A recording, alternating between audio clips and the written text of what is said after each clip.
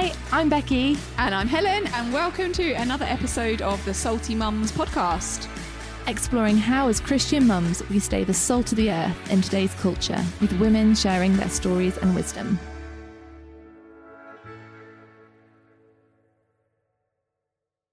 Hello. Hi, everybody. Another week. Another week. How's your week been, Helen? Yeah, I had a bit of a stressful morning. I'm very excited about our guest later because I have a little boy, Samuel. He's definitely neurodiverse, and we've had all kinds of Christmas stresses that have recently come to boil. They always come out at 10:30 at night or at 8 o'clock in the morning when it's just about to do school runs. This morning's stress was the Christmas Carol service, which is in like 3 weeks' time or something. Oh no! Will that continue to be a stress until it's done? Probably, yeah. But generally, lots of like change over Christmas, isn't there? And yeah, trying to get myself into his little mind is confusing for him and me, time consuming for me. That is hard. Really, hence really my hard. hair looks like I've just jumped out the shower, because I did just jump out the shower, and then it was like, Mummy, I need to talk to you about Christmas. And I was like, oh yes, darling, that's perfect timing. They always pick the moments, don't they? Indeed, yes. Yeah. Yeah. I did the right mummy thing, but it was through gritted teeth, if I'm honest. Oh yeah, I had one of those moments this morning where I was trying the whole gentle parenting thing of validating the fact they wanted to be fun and being silly and etc. etc. So the job of getting them dressed, which should have taken 5 minutes, took 25. Which but like you say, through gritted teeth. But anyway. Our guest today is Celia, who is a mum of 4, so I'm sure she can give us lots of wisdom. Yes, please, Celia. Celia is from North London and is a co-founder of Wave for Change. Hi, Celia. Hi, great to be with you today. How are you today? Yes, I'm good, thank you. It's good to meet with you both. So Celia, just tell us, give our guests, our listeners, a little bit of a flavour about who you are and what you're about. Yes, I'm a mum of 4 children now. My eldest is 26, so quite grown up, and my youngest son is 15. So I'm feeling a bit of a granny bringing him up. Experienced is the word, not granny. Yeah, that's it. We're very wise because their ages span quite a bit. Yes. And I've got 3 girls, 26, 23 and 21. And a boy who's 15. And I trained as a child and adolescent psychotherapist and did part-time work with that until my daughter, who has learning disabilities, was born. And then I stopped work and have kind of used psychotherapy, I think, in an applied way since then. I would say that's probably quite a useful career background to have had, considering what we're going to be talking about today. But it's Maya who we're going to talk about, isn't it? That's right. I think obviously you kind of can never be a therapist with your own children in some ways. I think the training helped me in a kind of way, but obviously when it's your own child, it's a very different. Different. I was a primary school teacher, and give me a class of 35 any day, but my own 2 children. Absolutely. It's very different, isn't it? Yeah. And I should say I'm married to George as well. So good name. I have a George as a son rather than a husband. Yeah. That's clarifying. Celia, could you just tell us a little bit about when you first realised that Maya had additional needs, what that looked like for your family? Yes, so looking back on it, I realised that she never moved much when she was a baby in my tummy. But when she was first born, I thought, oh gosh, she looks slightly different. Has she got Down syndrome? But nobody else said anything. And I did notice that she was a little bit floppy. But it was amazing, really, for the first year of her development, how I think I was so desperate for there not to be any issues. And so was my husband, who actually is a doctor. But we kind of just didn't want to see it. And yes, so it wasn't really till we were living in Australia at the time. We came back when she was just 2 and saw a health visitor, and the health visitor was like, "Are you not worried about her?" And then, of course, it all came out. And she had some chromosomal tests, and it wasn't a known syndrome, but she's got part of chromosome 1 missing. And she had global delay, developmental delay, dyspraxia. She's got autism. She's come on a really long way, and is quite chatty. She probably has the mental age of a 6-year-old, even though she's 21. But yes, so that was kind of our journey. And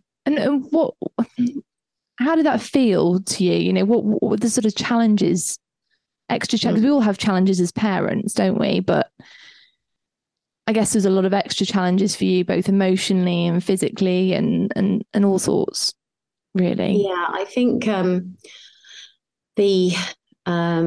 think I found it incredibly difficult. I have met some parents since who seem so resilient and much more accepting. But I think that, you know, the amount of energy for those first 2 years of trying to deny that there was anything wrong, and yet trying to ward off all the looks I'd get from other parents, not in a mean way, but they were obviously looking at her, noticing there was something different at playgroups and things. And I used to find that excruciating. And I think I did withdraw a lot. And to me, probably having a child with learning disabilities was the worst thing I could have ever imagined. So that I found it really hard for actually many years. And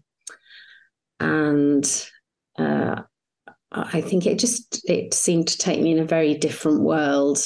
And yes, just felt very isolated with it, really. If this isn't too personal a question, why do you think you found it so hard, so excruciating, to that thought of your daughter having a learning disability? Yes, it's funny because I always thought of someone that might, you know, of myself as someone who was very easy and comfortable with difference.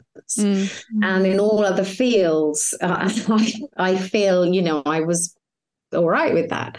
But I remember as a child running away from a group of people who had learning disabilities on the beach. I was very scared.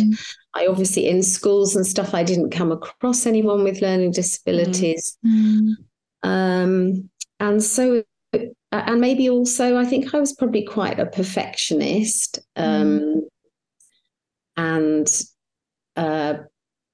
Yes, I think it kind of brought everything to the fore. And you know, maybe changed our world because we'd gone into that pattern of, you know, with our 2 older children, that they were quite clever at school and, you know, quite attractive children and no issues with friendships and all the thing of development. And then this was a completely different thing. And, you know, maybe also for myself growing up, a lot of what I felt valued for was maybe academic achievements. So I think it was a real test in learning to love unconditionally, you know, because you weren't going to get those boxes ticked. And So I always thought when Maya arrived, it was a bit like we were building a little, maybe a bit of a Tower of Babel, but one of those Jenga towers. Mm-hmm. And then Maya came along, and she was this big red brick. We tried to fit her in. Actually, our whole tower collapsed, and we had to restart building. Maybe actually much more biblically what life is about. I hear you. Yeah. Oh, thank you for your honesty there, because I think it's so important for a lot of parents with children who are neurodiverse or have physical disabilities, and I mean we to be honest about those emotions, isn't it? Because I think you can see lots of parents who appear to just be coping with it and very accepting, and I think that can add to your feelings of sort of shame and upset through that why am I not happy about with the situation I'm in, because this is the child that I love, that I brought into the world. And when we had our first baby, Aurelia, who we lost, unfortunately, but we had a weekend because she had dwarfism, but she had a very serious type of dwarfism, which meant she couldn't live ultimately. But we had this weekend where we thought we were going to have this baby with, like, I hate the phrase, but sort of standard dwarfism that everyone understands, sort of a child. We would be bringing up a child with disabilities, and we really wrestled with a lot of feelings that weekend. That sort of feeling of that, what that meant for our child and what that meant for us, and it was difficult, and we sort of made some sense of peace of it, and obviously it then didn't work out even that way, and what we would have longed for that in the end. But I think it's important to share those feelings. So thank you so much, Celia. Thank you. I shared about Samuel at the beginning, and I think for me it's the heartache of him always he's gonna struggle in society. His brain is wired differently, and he's always gonna come up against those things that are those places where he doesn't fit the mold. He doesn't fit the mold now at school of the boys that want to play football and play rough and tumble and all of that. And for me, it's not, I love the way that he's like individual, and actually I find that quite quirky and exciting. But my heart aches for what he's going to go through in life, because you just want your kids to have an easy run, don't you? You want them to be academically able and to get good qualifications and get good jobs and have good marriages and all of that. And I think when you have a baby that doesn't quite fit that, like you were saying, that perfectionist in your head of this is what my children will be like, then you're like, oh wow, hang on a minute, God, like what are you doing here then? And I totally relate. You're right that I'm really sad to hear about your loss as well, Becky. Thank you. Your little girl, and I think I was thinking two things that I hope that the interview will speak to all the listeners, because I think whether you've had disappointments in life of anything with none of our children, if we have them, are perfect, or we might be sad because we haven't had children, or because we feel obviously we've all got our own disappointments and things that haven't fitted. But I was thinking too, as well, that when you say that about society, that's what's so hard. And I used to pray and pray for God to change Maya and make her normal and heal her. And then I realized actually when we get to heaven, she'll be much more similar to how she is now. And I'll be the one who's changed a lot more in society. Yeah. Because probably Jesus won't see a lot of our children as needing fixing in the same way that society needs fixing. And part of when we pray, your kingdom come on earth, like that's what we're praying for, right? We're praying that the Jesus' better kingdom is here with us. And anyway, you are a Christian family. Can you talk us through that, Maya and church, and whether you felt like Maya was welcome in church, and kind of that journey of church with Maya? I think that church was hard because she was on the move all the time, and actually was able to go to church, but was very anxious about lots of people around and noise. And I remember I used to find it really hard because I would get her to go to the Sunday school, but I'd look through the little window and she was kind of a bit on her own, looking a bit lost, and obviously couldn't follow any of the teaching.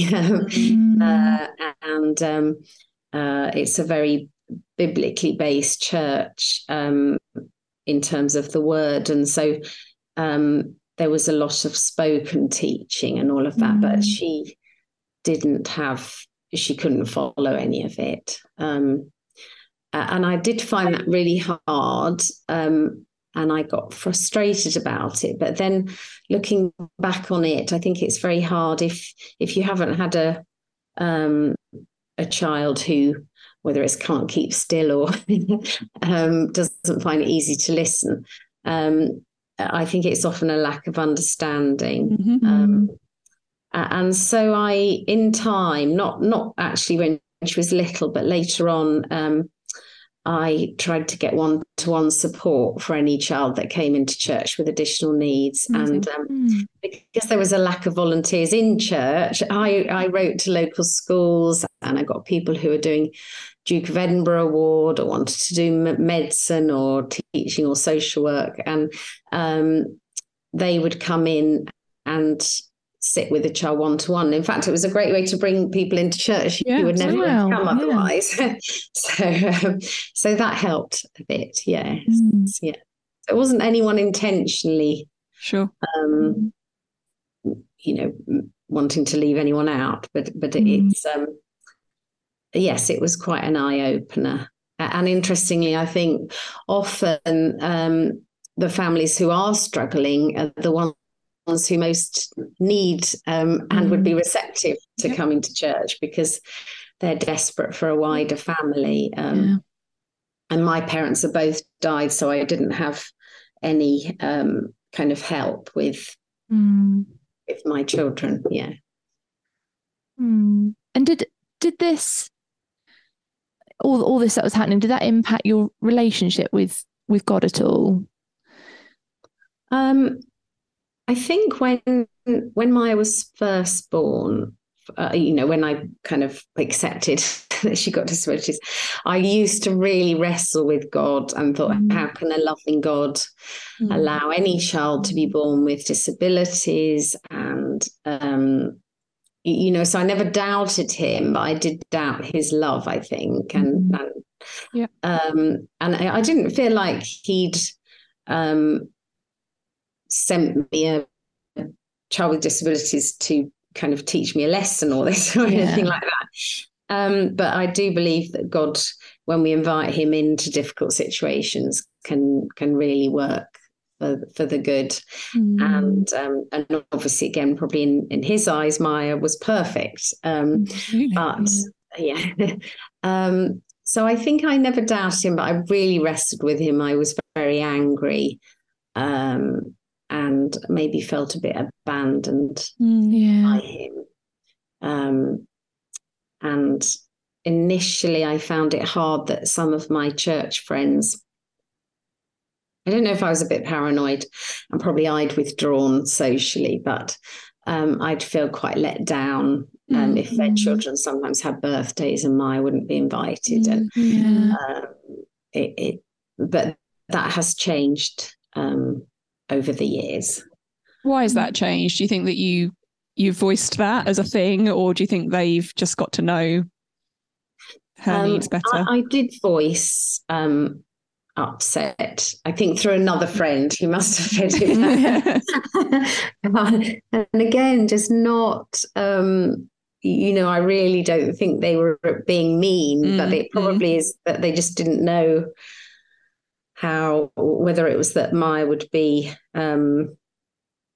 spoiling things, or their child wouldn't be able to relate very well, or whatever it was. I think it was it's probably multifactorial, but it left me feeling very rejected, and that Maya was a bit of an outcast in a way. Yeah. I've had we didn't invite him because we didn't think he'd want to go. Well, maybe that's true. Why don't we let him choose, let him decide that? Yes. And almost always he has decided not to, but it's nice that everyone wants to feel wanted, don't they? Even children with learning disabilities. And it always makes me think, people say in churches, if the Holy Spirit's there, very present, it should be kind of the Holy Spirit is disruptive. But I think we don't like things to be disruptive. Not. We like them calm and peaceful. Ordered. And yes, ordered. Exactly. Yeah. Absolutely. So in the midst of all this happening, you felt a need to start something yourself with Bernice. So how did this feeling develop? And did you feel this was a sense of a calling from God, or just reacting to a practical situation? Well, initially, because I felt so lonely with Maya, I kept asking my GP and health visitors, is there a group I could go to with other parents with similar issues? But because Maya didn't have a known condition like autism or at the time or Down syndrome, I found it very hard to find any group. Yeah. And then I kept feeling God was calling me to start a group. And I was like, you must be joking. I have not got any energy. I'm exhausted. I was very depressed and, thought this was a ridiculous ask. And so that went on probably for over a couple of years. And then one night I had this dream, and I hadn't had a dream like this before, that I really felt God was speaking to me directly. And in the dream, I was in this very grey, stark concrete room, and I was fishing with a rod, a cane with just a piece of string with no hook on it from a very shallow puddle. And I said to my husband in the dream, what's the point? There's just no point. And then I felt this hand on my shoulder that I believe was Jesus's, saying, you've got to change your perspective, step over to the other side of the puddle. And it still gives me shivers. I've got goosebumps. That's really amazing. I stepped over to the other side of the puddle, and then I began to reel in fish after fish of these colourful tropical fish. And when I woke up, although it kind of wasn't saying, you've got to do this group, I felt that was a calling to start this challenge group. And again, I felt God somehow had given me this name. And then I didn't tell anyone, and I didn't tell my husband because I thought he'd say, that's ridiculous. You're the one that needs help. I'll start helping other people. But I got this phone call from Bernice, who I only knew a little bit from a distance at church. And I knew they had an older child, Jess, who has Down syndrome with disabilities. But I hadn't particularly connected with her because she, on the outside, appeared like someone who was all fine with it. But she called me and she said, Celia, you might think this is really weird because I know we don't know each other that well. But I felt God was telling me to pick up the phone and call you and tell you that I'm feeling called to do something for older young people with learning disabilities. And that's incredible. So I thought, oh my goodness, this is amazing. And it's like he gave us this partnership. And it kind of reaffirmed to me that was definitely him asking me to do this. That's incredible. That's how it started. Yeah. So that was, so you were starting with the teeny tots, and and Bernice was looking at the older. That's right. And she didn't know at the time what she was meant to be doing. I had this clear vision that God wanted me to start a play group and support group for families with baby or a child with disabilities and their siblings, and to make it an incredibly nurturing place. So we do free massage, homemade cakes. People from within church and outside make these amazing cakes each week. and a local florist gives us a bouquet of flowers each week, so we can give any, take it in turns or give any new parent flowers. I want to go there. Yeah, me too. Yeah, honestly, it's often I've been there thinking that bit in the Bible of my cup overflows, and he's turned my weeping into dancing, because it's to me, God's love there is just overflowing, and even if people don't know God at all, I feel like they're experiencing his love for them. It's so beautiful. So that's such an encouragement this morning. So does the Wave still function the same today as it did? I think you said it'd been going for 13 years, which is amazing. Yes. Or is it kind of developed? What does it look like now? Yes, I think the challenge group, it's very much stayed the same for 13 years. A friend of mine also plays the piano at the end, and we sing and we do a little bit of Makaton signing, which is a special signing for people with learning disabilities. So some children can use it before they learn to speak. Or if they don't have speech. What's grown is the friendships and the community, and a lot of people who have really made very long-lasting friendships, and those all cross the divides, our normal divides of whether it's culture or class or whatever, because I think we often stay in our own little ghettos of like-minded people, and that's been a real richness in it, of mixing us up and realizing, we've got very strong common bonds. Amazing. And it's been really good for the siblings, I think, particularly if their brother or sisters takes a lot of attention, or if they've been in hospital a lot. Sure. I think the siblings often as well need a bit of extra TLC. And what about some of the older groups as such?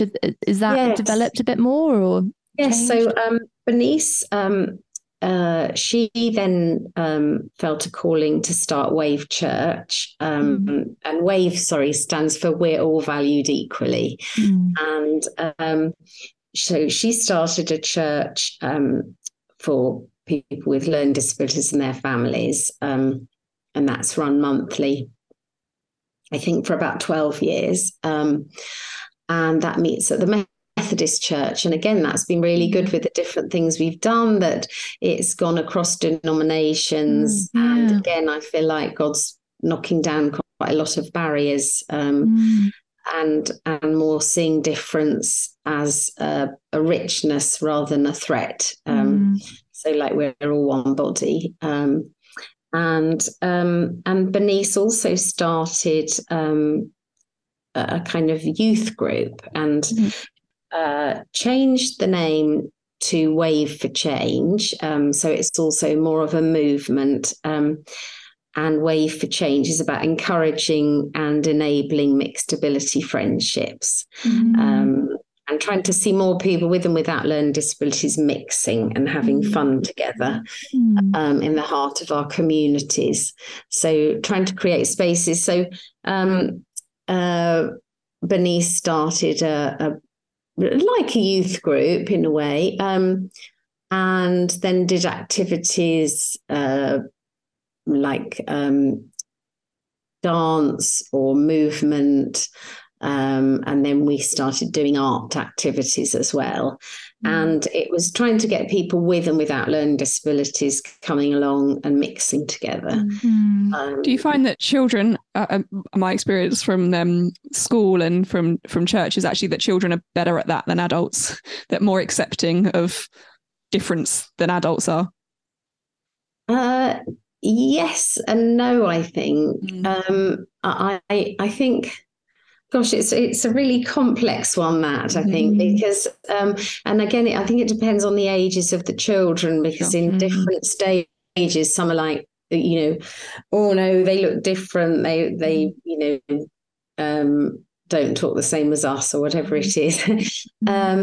But I think that there can be such a two-way healing, particularly for teenagers nowadays, with social media, that everybody feels like they have to look a certain way, act a certain way, and that's what they're valued for. And also about trying to hide any of our vulnerabilities. And actually often that's what makes us interesting and able to connect with other people in a kind of authentic way. So I have found that when I've had teenagers who are neurotypical, being with people of all abilities, it's actually incredibly healing for them, because they can also let go a bit and think, oh, well, I can just be myself here, and that's fine. So I think it's very much a two-way relationship, even if the people without disabilities come thinking, I'm here to be kind and helpful, which is how I felt when I started the group. I thought, oh, I'm going to be like the Good Samaritan, to these families. And in fact, they were the ones healing me. God was healing me through them. And so I guess that's like the Good Samaritan, is that idea that it's often the people we least expect to gain from salvation, that God sends to work through. And what challenges have you faced as an organisation? I think for Bernice and I, and maybe some of the other people on the team, that life's still a struggle always, I think for whoever you are. So we're dealing with still a lot of issues, particularly for our children, and maybe additional issues for the young people who have learning disabilities. So often that's hard, is getting the balance right, because we want to give to way for change and the movement. We're passionate about it, but obviously then there's a lot going on back at home. But then that also keeps us rooted, I think, in the mission, because when our young people are struggling with whatever it is, anxiety or not having friends or something happening, that that then spurs you on to think there are a lot of other people out there who are feeling this. And I think God definitely works through that, the sadness. And I just before I came on air, I was thinking of your, the title Salty Mums, and which is a great title. And I think that salt is bitter. And so often this thing that's bitter, but it actually adds flavour. This is what brings things to life more. So I hear that wrestle as well of like God really clearly calling you to do something. In your case, charity. In my case, I'm a children's and families minister at the church, and I feel that's a strong calling, but also I'm definitely called to be mum, because I am mum to two wonderful children, and that tassel of actually like where my time is spent. Sometimes I feel like I'm spending so much time with other people's children and not looking after my own children's needs well enough, but also that wrestle that actually God has called me to do this job. And as much as probably everyone else in my family would love me to just say, I'm going to be at home and prepare the meals and just, I'll be there for your every whim, actually, although that's probably not a good thing for the children either. But that wrestle of constantly, am I doing the right thing? Are both of these callings, can they work together? Which the answer, by the way, ladies, is yes. Yes, and we sometimes get it wrong, don't we? The balance. Absolutely, the balance I often get wrong, but I'm definitely called to do both things, and so both things I shall do. I'm sure as well God grows your family and children through it as well, because it's often through a bit of adversity we grow, aren't we? And we were chatting the other day weren't we, about like all of those doubts that go through your mind as parents of, am I giving my children enough attention? Should I have that job? Should I be doing more or whatever? Is actually the devil's scheme, particularly at women, just whispering doubt into my ears constantly about, are you sure you're doing the right thing? And also that sort of voice of you're doing the wrong thing in the sense of because you're not doing anything well enough. And I think that's a real thing for a lot of women, it's a battle, isn't it? It's a spiritual battle that we face most days, I think, as women. We're quite geared up at the moment on the spiritual side of women. We went to an amazing conference a few weeks ago where Rachel Hughes from Gas Street in Birmingham was talking about the spiritual battle of over women. So we're on it. We're fighting it. No doubt. Yes, and I think that thing of wanting to do everything professionally and well, and I was just thinking as you were talking, that image of a little child actually giving a drawing to their mum or dad, and the mum or dad being thrilled with it because it's imperfect, but it's what's at the heart of it. And I think that's all those things, isn't it? Is remembering whatever you try and give to your families or what it is at work, however much you fail, if your heart's in the right place, then that's probably what counts.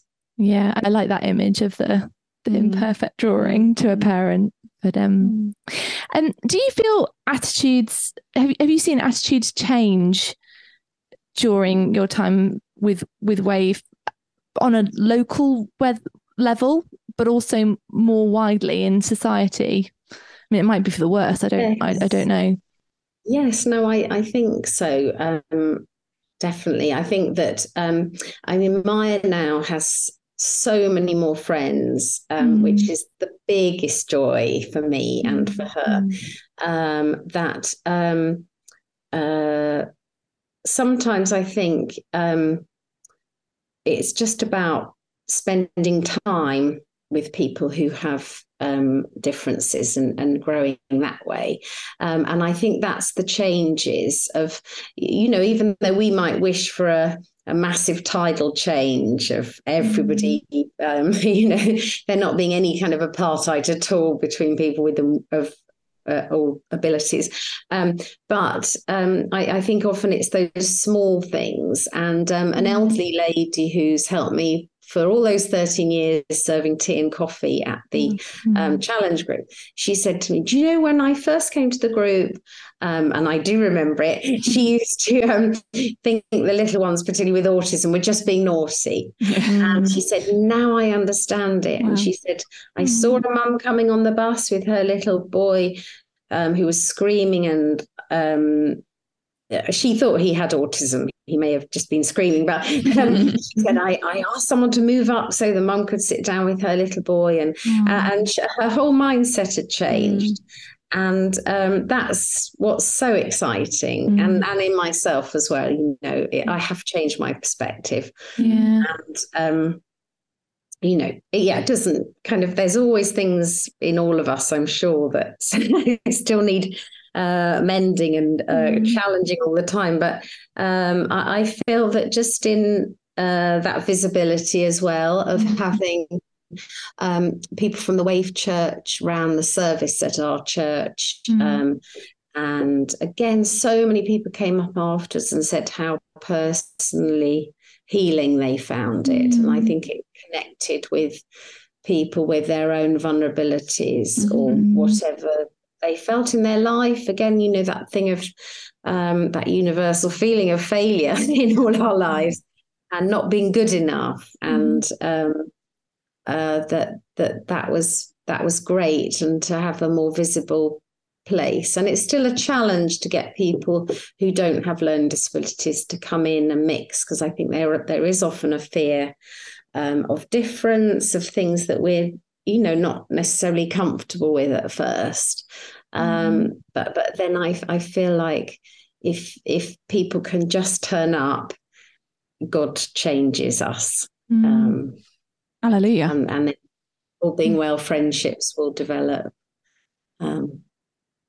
I think Oh, sorry. I was just going to say with Wave for Change, to get that in, it is that it's very much a movement to focus on enabling places across the UK where this mixed ability friendships can flourish, and where we can kind of encourage and support those who want to see vibrant mixed ability social and worship groups in their community. So it's a real mixture.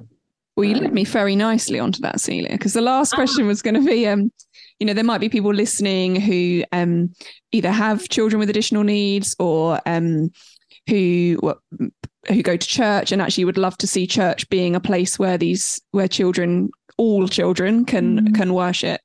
Is there any kind of practical advice that you could give people about ways that we can help that change? Is there information on the website that would guide people, or have you just got any practical snippets of wisdom of what we can do? Well, of course, we'd love all your listeners to look at our website of Wave for Change, because I think that will give people a really full idea of it. And then you can connect with us in any way. And if you're interested in doing anything in your communities or churches, we would absolutely love to connect with you. So please do contact us.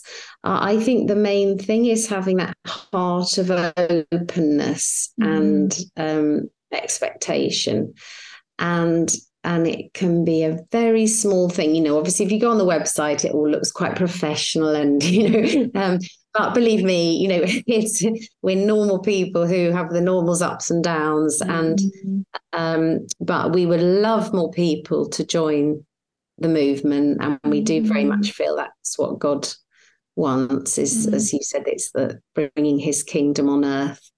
And whatever you come with, I always think that story of the feeding of the 5,000 is an example of whatever we bring, even if we think we have nothing to bring, God will multiply it. And we would love you to connect with us. And I think also it's that thing of being willing to learn from our failures, that we get things wrong all the time. But it's, again, just having the heart in the right place. So we'd love to hear from you.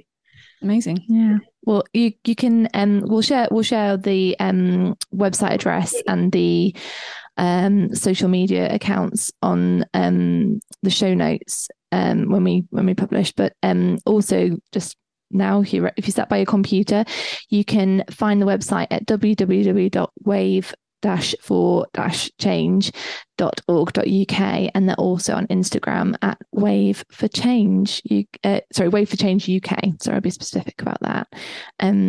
It's been so lovely to have you on, Celia. It's been a real blessing to chat to you this morning. Oh, thank you. It's been a real privilege for me. Oh, no, it's a pleasure. We'd really like to just pray.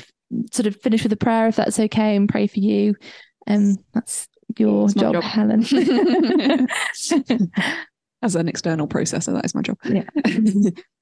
Dear Lord, we are so thankful for Celia and for Bernice, and for that picture, that such a strong calling, Lord. We thank you for that all those years ago. And Lord God, we thank you for Maya as well, and for the gift that she is to Celia and her family and her friends and everyone that meets her. We thank you for the change that really Maya kind of instigated, Father, that when you're presented with something that doesn't fit your Jenga tower, that feels different and feels confusing and feels wrong. And Lord, we all have moments in our lives where we have those bricks that don't quite fit. But Lord God, we thank you that you are bigger, that your tower is much more diverse than we can ever imagine ours to be. So for all those instances in our lives, Lord, where we feel like a failure, where we feel like we're not good enough, and like things aren't going the way that we expected them to, we pray that your kingdom would come, Father, that you would be king over those situations.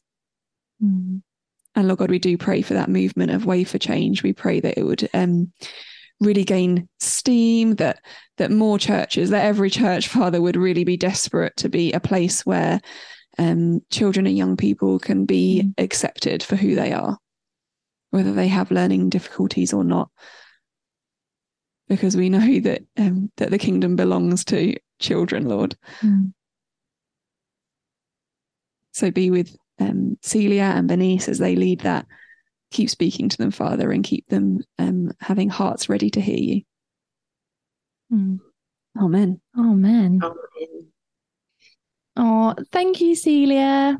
It was great to be with you all. And I was just thinking, one thing I didn't say was that Maya's turned out to be our real life belt of, she so often is singing hymns at home, even if on a kind of all on the same note. She's so excited about heaven. She talks to me all the time about heaven and how, we'll be together forever and, we won't be upset about anything. And she gives me an absolute concrete feel for heaven. So she's been a real witness to me. And yes, I just wanted to add that as well. Oh, no, that's a beautiful. Yeah, that made me cry. Thanks, Celia. I'd made it all the way through. Oh, thank you so much. Oh, no, thank you. Bye. Bye-bye.